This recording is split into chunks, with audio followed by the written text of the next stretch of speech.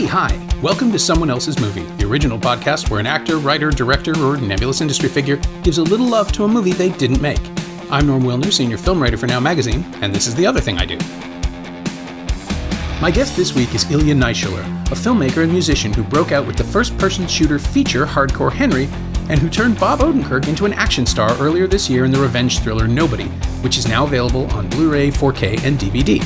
It's an awful lot of fun.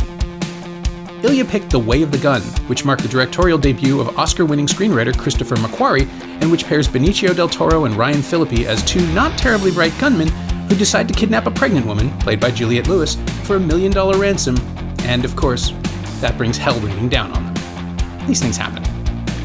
Also, in a first for this show, Ilya recorded his episode from inside a parked car on the Moscow set of his next production, so the connection isn't perfect, but on the upside, you get a guest appearance from Craft Services.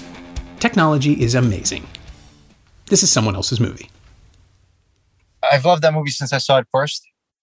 Back in, I think it's 2003. God, I should have prepped for this. No worries. It was released in 2000. 2000. But when would you have seen it and how? I would have had I don't want to admit it, but 2000 probably would have been a pirate VHS. That's Russia for you. No longer. Now we have access to everything. We have streamers. We have things you can buy and legally, and we're becoming civilized. Well, we are civilized at this point, or we pretend to be. But back then, it must have been probably not the greatest copy as well. But that doesn't deter us from enjoying good movies. The reason I picked it was I don't know if it's right to talk about another podcast, but I was asked to Joe Dante's Movies That Made Me podcast, and they asked for a list of 10. And I remember coming up with a list of 10, and I made a pretentious list. And I was like, let's talk about movies that you actually love and don't need to pretend to be smarter than you are. So I scratched all that and made a list of things that were still somewhat pretentious, but at least there were movies that I really loved. And Way of the Gun, I kind of just forgot about it because my mind doesn't work. I don't have a library. Like, I've seen a lot of movies, but if you ask me, I'll tell you. If you don't, I'll be like, I don't know. And I missed putting Way of the Gun there. And I thought, you know what? I love that film. I love Christopher McQuarrie's work, all of it. So I'd like to go on record somewhere to profess my love to his first film. Yeah, sorry for such a long, wind a waste of time. No. That's fine. That's how it works, really. I mean, people just speak their hearts. It's funny. I think it's fair to say I hadn't thought about it in a really long time. And when you picked it, I was thinking, wait, is that the McQuarrie film? And then it took me a second to reconcile it with the rest of his career, because it's really the only time he's done something like this. It's a different move for him. I don't think it is, Norm. I don't think it is. I think it's got everything in there that he loves about movies. And I think there's elements that have repeated over that span the rest of his career. And to see his first foray into directing, and I know it didn't work as well as I'm sure they would have hoped in terms of sort of their success.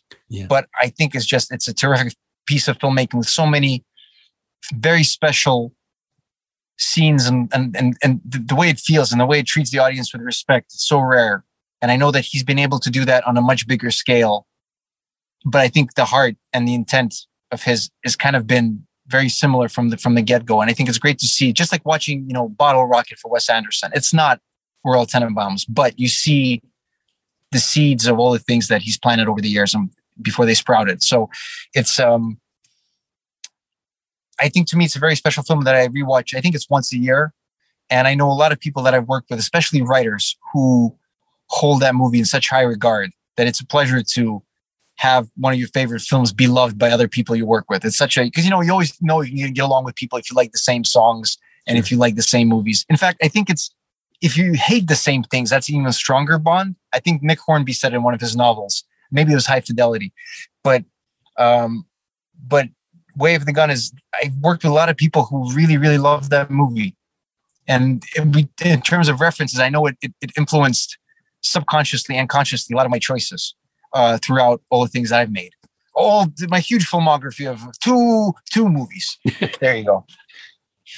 I guess when I said that it seems like it's an outlier for him, I think it's the only movie he's made where it's so strangely, I don't know, self-conscious, but there's an archness to it that feels like, I get at the time anyway, my thought was he's trying to ride the Tarantino wave in a different direction. He's trying to do the like the self-aware gunslinger thing in the present day. And it, after The Usual Suspects, which was such a unique, I mean, it's not Tarantino, it's neo-noir and writing the same idea, but it absolutely owed nothing to that other way. There is one, I'm sorry, Norm, I'm sorry to keep interrupting. No, it's your episode. There is one thing in The Usual Suspects that is incredibly Tarantino-ish. When Giancarlo Esposito shows up in the hospital, one of the guys says that she was like the reporter from the Hulk. And that could have only happened after all the pop reference that Tarantino popularized. That's the one thing that I think they added that fit the time. But apart from that, it's got nothing. It's a thing that he does in this movie, though, where he never did it in anything else as a writer. And it just felt like the way this movie could get made somehow, right? Like the way to package a film with a very small budget and stars that, I mean, Del Toro was about to win an Oscar, but he hadn't yet. He was still sort of just this weird character actor that nobody really knew how to package. And I think to some extent he still is, which I love about him, that he's absolutely refused. He stayed true to taking great parts and strange parts and just embracing the oddity. And, I was rewatching Fear and Loathing Las Vegas about a week ago. I haven't seen it in a long time. And it's still one of those movies, just like the book, that you can just go to any moment in the film and start watching it from there and watch 10 minutes and you're going to have a great time. And it's so rare for a film to be able to do that. You don't need the intro. You don't need to just jump to any scene. You're going to be entertained. You're going to learn something and it's going to be an insight to a very special mind. And how great I'm sorry, why did I start talking about that? Oh, because of Del Toro's choices. His choices to pursue a career in eccentricity. There's a moment when Johnny Depp drives Del Toro's character to the plane and they crash to the airfield and the guy goes on and the voiceover, I'm going to completely butcher the phrase, but he says, "There he goes, the last of his kind, too weird to live and too odd to die." And that really is Del Toro. I felt like he was talking about Benicio is fantastic. And obviously the choice of Ryan Felipe, I don't know, is it Philippe or Felipe? How do you pronounce it? I think it's Philippi. Never met him and Del Toro for the leads. That's throughout the entire film is cast so superbly. And it's also one of those movies where voiceover works. Because usually it's such a add voiceover because people won't get voiceover. But here, from the very first time it appears, and the name's Longbow. Here's my partner, Longbow. And you're kind of, it's not Longbow, it's Longbow. You're kind of like, it's just, I like how Quentin can come up with beautiful names for the character. I think McQuarrie does the same thing. It's just, you can tell from the movies Christopher makes that he's an incredibly smart guy who's read a lot of books and seen even more films than most people. It's very just, I can probably talk about the movie for a lot longer than we need to, but it's, again, the influences from certain scenes and the sort of the approach to telling the story without letting you know everything right away. To let the audience live with it for a second. You don't need to know the answer. Let them be intrigued. It's very special and very, very unique. And by the way, my favorite fun fact about the film is, especially those of your listeners who have not seen it and are planning on seeing it, and hopefully you guys will, I really recommend it. After you've seen it, watch the trailer. Because Norm, if you haven't seen the trailer, did you see what song they used? No, you know what? I haven't seen it. I probably haven't seen it in 20 years. So no, I can't remember. The distributor did not, there's such a clear sign the distributor did not know what the fuck they were doing with this movie. That I remember. It's Limp Bizkit. Right. How the hell did someone say, you know what? This needs more biscuit. The kids like Limp Bizkit. It's like the most polar opposite choice. It's an intelligent film, and then you have this, and you watch the trailer today. It's the most. I mean, seriously, you're gonna have it's such a cringy moment when you're gonna watch that. After you wrap this, Norm, do yourself a favor. You're gonna have a good time. It's just like, my God. Yeah. Well, it is the thing that was happening at the time, right? Because this was 2000. Artisan Entertainment was just briefly a distributor force after Blair Witch. They had money. They had the ability to throw things at marketing and put things in theaters on a level that previously hadn't been possible. They were basically straight to video for years and years and years. And then something like this comes along, and I mean, what the genius of Longbaugh and Parker, right, is that those are the real names of Butch Cassidy and the Sundance Kid. Yep. And I forgot about that, of course. Yeah. And the film is this whole sort of elaborate thing on male gunslinger partner stuff. And I would have gone with Raindrops Keep Falling on My Head, right? Obviously, because you just put that on the soundtrack and it'll plant the idea in people's brains, whether they know the association or not. And instead, it's like, who do the kids like? Shrek's big. What's a little harder than Shrek? It's that kind of thing. And I think Shrek was the following year anyway. But it's just that situation where they did not know what they had, or they didn't care, and they just wanted people to think it was hip and cool. And it is hip and cool, but completely not in that direction. No, it's in an intelligent, smart way. It's a film that wants to respect the audience, and not just one, it actually does respect the audience. And not many movies do that. And not a lot of filmmakers care about it. And so when I see people who make films like that, it's magnetic. It's so rare. Yeah. And he trusts that we will pay close enough attention, I think, to slowly draw out the connections between characters and figure out who's involved with whom.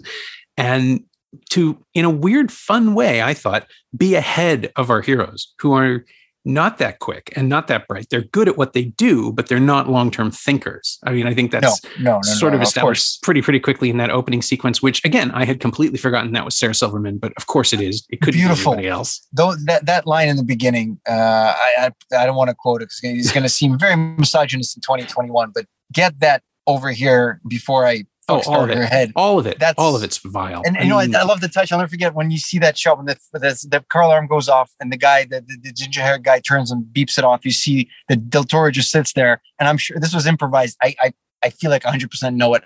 Of course I don't, but I just think it is get off my car. Hey, yeah, you fuck it, get off his car. And Del Toro just grabs the Mercedes badge and just kind of flips it a little bit in a joking way. It's such a Del Toro thing too. He's like, yeah, fuck you in your car. I mean, there's I think when they get into the fight, and the fact that it starts off with him punching a woman and then stomping on her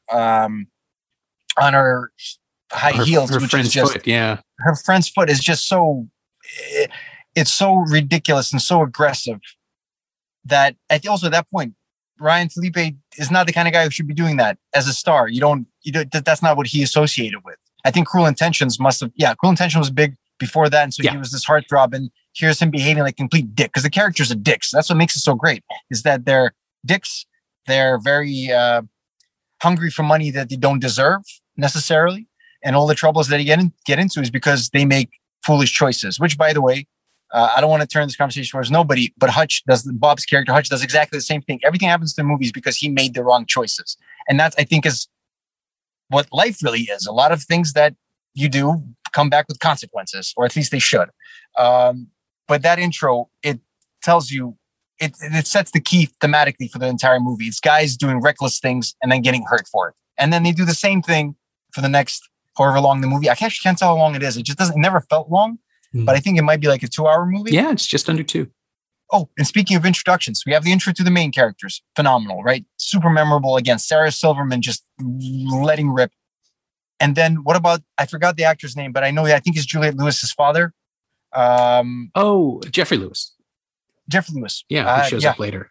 That scene where he's got all these guns. He puts one bullet in each gun. He spins the cylinder. Puts them all in the bag, spins the bag, and you're like, what the fuck is he doing? And he pulls the gun out, and you understand that he's doing Russian roulette, where instead of one gun, one bullet, it's 6 guns, 6 bullet. It's the most ridiculous way. And he's clicking, and then the phone rings, and it's James Caan calling. He's kind of like, I was kind of ready to go.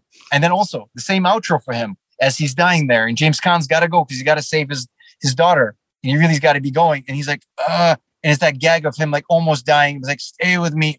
And James Caan plays it so beautifully as he's kind of like, all right, buddy, I love you, but I can't, I gotta go, and you're dying. Just die quicker. And it's a moment where a character wants his friend to die quicker so he can get onto the more important thing. Yeah. It's that blackest of comedies that is so hilarious. At least to me, it just felt like, I think it's one of those movies where if I made a film like that, I'd be incredibly proud of myself. I think that's always a sign for me as I watch music videos or commercials or movies that I wish I could have done, that is something that I respect the most, that I'm jealous of someone else who made it in the best possible way. And it just makes me very happy to see Christopher do what he's doing now. To me, it's just a sign that someone's been sticking by his guns and now he gets to make huge entertainment that is still very intelligent.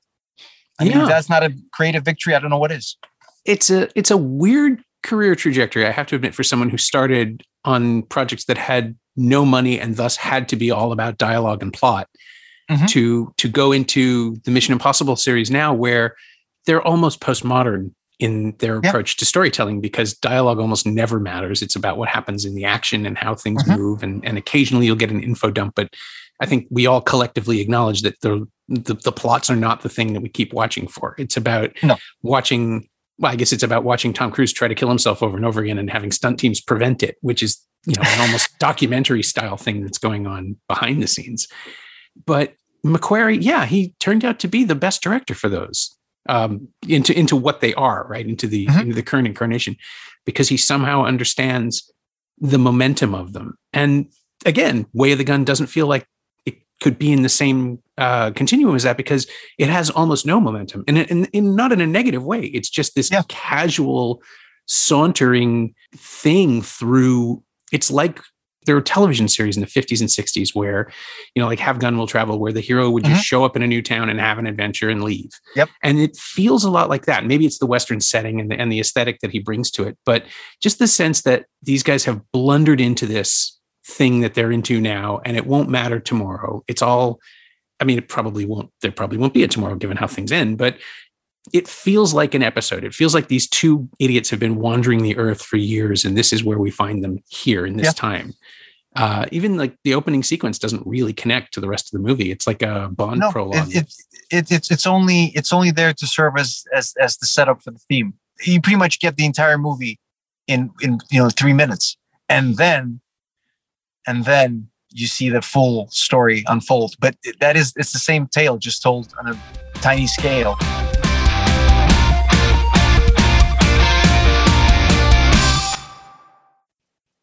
I love it when the director or the writer gives you the key to the movie in the beginning. And usually it's done through dialogue, but here it's done through dialogue. That's absolutely cracking dialogue. Great actors delivering it. And then you also finish it off with the great unexpected action beats that you get. And I still remember the shot when the camera pans up and everybody, you hear the cop sirens, you see the cop lights, and the camera pans up. And I remember there's one extra, who was kind of like, he's faking kicking Benicio, and he kind of looks around. He's this very like Limp Bizkit type of guy with the goatee and everything. Yeah. And I remember always rewinding back, going, that's something you must have missed in the day, because the guy's kind of like, cops, I got to get out of here. I got to go. And the camera sees him because he's right in the center of the shot. But it's such a silly nitpick. I even hate to bring it up. But I remember watching and going, yep, that's something to watch out for when I get to direct scenes where there's a lot of extras. You got to watch those faces, because something will pop up undoubtedly. Yeah. And that is the other question that always comes up in these podcasts is, what have you taken from this film? It sounds like this one was pretty influential, but was it part of a wave that you were sort of gorging on at the time? Did it just... There was, I think, this is kind of an odd example, but so I think it's got the best car chase of all time. Oh, and 10 mile an hour one. I absolutely. When they stop and they let the cars roll, and I'm seeing the tension, and I get perfect geography of what's happening. And I love in films, I absolutely love, and it's not enough of it, when you see a character do something and you're not sure what it is he's doing, and you're trying to figure out before the director reveals what's happening, you're trying to figure out what would you be doing in this situation. And I think that's the greatest thing about action scenes. It's not how cool you can punch or how well you can put blood splatter on a wall, but to me, it's about, can I guess what's going to happen to get out of this predicament? And then they surprise me by doing something else, and you're like, it's kind of like, how pop music works in the sense that you hear the chorus for the first time, you're like, I get it. And then you get the second chorus. And the reason it feels good is because you get dopamine that flies out when your brain starts guessing the lyrics because you already heard the first time. Yeah. And that to me is the action version of that. It's a dopamine of being able to figure stuff out and still be surprised. But that car chase, there's actually a beat in the Nobody car chase that I think we shot some of it. And another day, I think I realized that it's unnecessary. But after the crash, there was a long moment as Bob was trying to figure out what to do. And then he'd slowly start to drive back and I always had the idea of maybe using his foot. But I was like, that's probably too much and unnecessary in this particular context. But that scene was, I remember showing to Pavel the DP and going, that's sort of the reference for the midpoint of that car chase is when the smoke and you don't know what's going to happen. He's going to start rolling back, and it's that stop-start nature of it. And on the day we didn't have much time to be able to do everything, and it's a shorter version of that, more aggressive. But absolutely, in the back of my head, I think every script that I've written or co-written always had these elements where that were pretty much planted in my mind by that car chase, which apparently, if you believe IMDb trivia, was brought to Chris McQuarrie by Benicio del Toro, who saw it in an episode of Cops. I can absolutely believe that. Спасибо огромное. Спасибо. I just got my movie lunch from our amazing clapperboard girl. Oh, that's wonderful. Sorry. I won't keep you much longer. I know you got to eat. No, it's, the lunch can be cold. This is the way I always say is like, if somebody wants to talk about our movie or have any reason to bring up our movie, we should be thankful and we should embrace, because without people talking about our movie, how are the audience going to know what to see? So I think it's a fantastic symbiotic relationship that we should all have. Well, that's what I've been doing for 30 years, so I absolutely agree. But yeah, I was going to say about Nobody. With Nobody, you do have the advantage of having just this sort of great incongruous hook to it, which is that somewhere in the last 10 years, probably with Breaking Bad and definitely with Better Call Saul, like Bob Odenkirk reinvented himself completely as a dramatic actor, and a great one. And now third act action star. So also credible. In a strangely compelling way. I mean, I know he's been complaining about, not being able to do the stunt work for very long because he's older than, his body just won't. I think he's making it up. He's a trooper. That's all. I think he's trying to be more humble than he needs to. It's the work that he put in and the amount of stuff that he could do. And it really is, it's above and beyond what anybody does. Okay, let's do an action movie. All right, get a stunt double, go wider. No, this is Bob doing everything. And the fact, look, being able to do close-ups on Bob, who in less than a second can tell you exactly what the character is feeling, it's incredible, because an action sequence is only as good as a story that surrounds it. There's no point having a terrible story with a great action sequence. I mean, there's plenty of movies that do that, and I love those movies with all my heart, but when you have an opportunity to be able to have a character move through the action and you care about that character's fate much more, that is the obvious way to go. Oh yeah, absolutely. I mean, I think it happened in the late 90s when CG got to the point where anything was possible, and filmmakers started to realize you can cast real actors and support them. They don't need to be like the Van Damme level physical thing, but also just find the reality of a scene and play it. That's the most important thing. And weirdly enough, that's where I see the connection between Way of the Gun and Nobody, which is that they're both films that understand that we've seen this movie before. And then they proceed to play with our expectations the way that Way of the Gun does with the car chase, the way that Nobody does with the bus fight, where you're giving us the thing that was always going to happen in this genre. You're giving it to us the way we want it, but you're going to do it differently enough that it's still suspenseful, that there's a chance that someone could lose, that there's a chance that things will go a different way.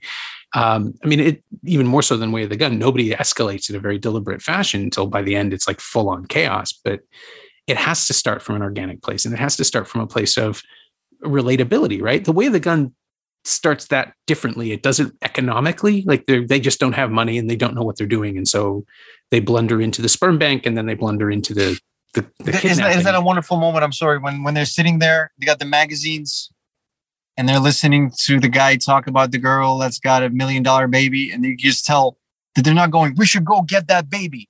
We should go. They don't do all of that. It's just they just go do it. You see it. The gears are turning in their minds. I'm sorry to interrupt. No, that's exactly what I mean, though. That there are things that happen. You do it through montage with Odenkirk. But there are things that play across people's faces that set things in motion before anyone ever talks about what it's going to be. And in the case of Nobody, it's the shootouts are cathartic in a way that I think the Way of the Gun doesn't quite achieve, just because I don't know what it is. With the Way of the Gun, it's more about the fact that this is happening, that the film is taking pleasure in restaging the kind of thing that McQuarrie loves. Nobody, you're clearly celebrating the action scene in the same way, but you've also given us a reason to hang in there and root for a family not to come apart, because there is the possibility in a movie like this that not everyone is going to come out alive. And you give us two separate layers of family dynamics, which the only family dynamic going on in The Way of the Gun by necessity has to be hidden from us, right? Like it has to be the big reveal. James Conn Lewis. Yeah. That's the final twist. I think what Way of the Gun does much better than Nobody is that it's truthful to the theme and it's honest with the theme, and it does right by the characters and what the fate needs to be, because those characters, they should be either dead or dying at the end. That's their fate, because that's what they chose. They chose the wrong way, to live, and they don't deserve to ride into the sunset. They just don't. You wish they would, but they can't. With Nobody, seeing as it's a studio film and seeing as 2020 or 2021 or 2019 we were making it, there are certain expectations where I remember talking to Derek and Bob and saying, look, Hutch needs to have punishment for his choices. And the way to do that would either be the obvious one, to kill off the brother, or to really hurt the brother, or to kill off the father would have made sense the most. But the problem is, if you kill Chris Lloyd, the audience will not forgive you. They just won't. They'll never recover. And I remember we were talking about this, and I think for a week we were thinking about, can this be done and still have a feel-good ending? It can't. Not with Chris Lloyd. And we want Chris Lloyd. We want him to succeed. We want him to be happy, and we want to be joyful with his mischievous action. So it was, in a way, I gently envy the ending to Way of the Gun as the honest, truthful finale to those guys' stories. Whereas with Nobody, you can't, and that's okay. And once I understood that this is what will happen, I decided to embrace the slight, not so much the plot armor, but more about how this is the genre. These are the rules we have to play in. Let's see. I think Chris Lloyd at the end says there's a line that was added by me on the day when they kill off Julian, and Lloyd walks through the smoke of the remaining smoke from the mine explosion and says, "Excessive but glorious." And that's what it is, because it absolutely is excessive. We're also self-aware that it's kind of glorious, because we expect that Act 3 huge shootout. And especially, I love that we set it in a warehouse, the worst, most just boring possible place. I remember looking at all the possible sort of end finales, and we're like, well, Julian Zabchak might be interesting, but I thought, no, let's embrace the fact that it's a factory shootout. This is the most 80s thing we can do. And let's have fun with it, and let's not pretend at that point that this is a serious film. It starts off serious, desaturated, it's dramatic, but at the end it's super colorful, super pop, and it makes sense because the character is going through that, and we are allowed to play and make it all super fun because the character's finally having fun and life is back and the mojo's back. Yeah. Well, and it struck me too that a factory shootout would be the kind of thing he did in the early days. So it is, it's appropriate that you're returning to an 80s or even a 90s motif for a character who's been on pause for 20 years until events. That's actually, I didn't think about it that way, but it's a great point. I'm gonna say that's what we planned from now on. Yeah. I'll be like, that's exactly what we intended. You can have it. This is what I do as a critic. I feel the movie back at people, and then like, oh no, this was there the whole time. Norm, the amount of times that I've been surprised by people explaining my film to me in such a way, I'm like, wow, if I had thought of this originally, I feel really smart. I didn't, but I'll take credit from now on. It's the amount of subconscious ideas that you steal and borrow, and it kind of clicks into place. I remember there's a really great Russian critic that I'm a big fan of, the way he just dissects films. And I love constructive criticism, because anybody can say movies shit or good. I can do that. It's much harder to be able to understand why and within the context of time and all that stuff. Sure. And I remember I talked to him about Hardcore Henry, and he started talking about the movies that are kind of have to share the same DNA. And he rattled off some names. I'm like, my God.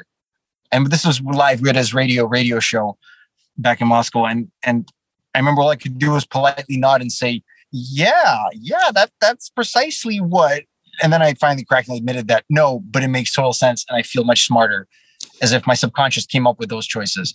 But it's better this way than not at all. So I appreciate the insight. No, who knows where art comes from? What is that classic line? We steal from the best, and great artists, good artists borrow, great artists steal. Yeah. And it's okay to steal, but you can steal like people steal B action movies and just repeat everything annoyingly. Or you can steal like Tarantino, who's actually inspired, and he takes those things and he makes them into much better and bigger and more exciting for the audience. So it's all about, if you copy, you're just a douche. But if you upgrade it and take your own spin on it, that's what art is. Absolutely correct. It's just, that's how we're standing on the shoulder of giants, and there's plenty of giants in the film world. Yeah. Well, and just, again, just as The Way of the Gun leans so heavily on Westerns that its target audience in 2000 probably hadn't even seen, because they were old or black and white or out of touch, or my favorite criticism of Butch Cassidy is that the songs are terrible, and they are. But it also captures a moment and reflects the way movies were working at the time, in a way that they were changing and playing with format the same way they are now, just in a completely different way. And then Way of the Gun comes along and riffs on Butch Cassidy and the Sundance Kid in a way that hardly anyone will see, except that the frame of it, the shape of it, the super posse chasing them, it's all there. It's just completely reoriented. And I keep wondering if McQuarrie will do that again, like come back to remix or reshape something that he loves and let it come out. But maybe he's already doing it in the Mission Impossible films, like Nair, the Bond. I think the pulp spirit is alive and well in those movies. I think his approach to not so much action, because action is just fantastic, but the characters, the way they speak. I think Jack Reacher, by the way, has a lot of that. I think Jack Reacher has lots of moments that are, and I think nobody borrows very heavily from Jack Reacher. I think the feel of the muscle car and that sort of some of the way the characters looks and they walk. And there was a scene that we cut down into montage that was completely Chris McQuarrie, from my understanding. I mean, I know it's kind of, it's completely Chris McQuarrie, but it wasn't definitely inspired by it. There was a scene where he shows up at the barber's place and in the barber shop, and it was a longer beat as he walks in. He puts his hand behind his back, and all these guys. There's a very 70s shot of how you see. Oh, it was a shot that starts off with one of the bodyguards looking out bored, and we see in the background, we shift focus. We see Hutch arrive in the car. He steps out. The guard notices. It's one long. It was like a 40-second oneer that just didn't pacing wise work in the final cut. But we see Bob walk through and enter the barbershop in one shot, and all the guards slowly retreating back, slowly getting for the guns. And Bob's just standing there calmly, and you see him grip the handgun in the back. It's that kind of tension that to me was, pure Chris McQuarrie. And when we cut it down, I was kind of saddened, but I was like, look, the film's more important than my desire to show off that I've seen some other movies. But that was completely, and I don't think we prepared it for the deleted scenes because it was just unnecessary, but that completely, the grip on the gun, the sort of the squeezing sound of as he's good. Hello, gentlemen. Mr. Mansell, it's been long. And they had a longer conversation. It was just very, very, I like to think if that scene was in the film, McQuarrie saw that movie, he'd be like, that son of a bitch is stealing from me. And I'd be like, goddamn right I am. My thanks to Ilya Naishuller, whose new film Nobody, where Bob Odenkirk beats the crap out of an entire city, is now available on 4K, Blu-ray, DVD, and digital from Universal Studios Home Entertainment. Thanks also to Maria Novak. She knows what she did. You can find Ilya on Twitter at Naishuller, and you can find The Way of the Gun on Blu-ray and DVD from Lionsgate. It's also streaming for free in North America on Hoopla and Tubi, and if you're in the US, you can also find it on Canopy. As always, you can find me on Twitter at Norm Wilner and elsewhere on the internet at nowtoronto.com, where I'm hosting a bunch of podcasts these days and writing the weekly Now Streaming newsletter, to which you should subscribe at nowtoronto.substack.com. And you can find this podcast on Twitter at Semcast, SEMcast, and on the web at someoneelsesmovie.com. Our theme song is by The Last Year. If you like it, or the show in general, please say so. Leave a review on Apple Podcasts or Google Podcasts or wherever you've been enjoying us. Every little bit helps, it truly does. And check out the other shows on the Frequency Podcast Network while you're there. Stay home, watch movies, wear a mask if you go out, get your shot when you can. I'll see you next time.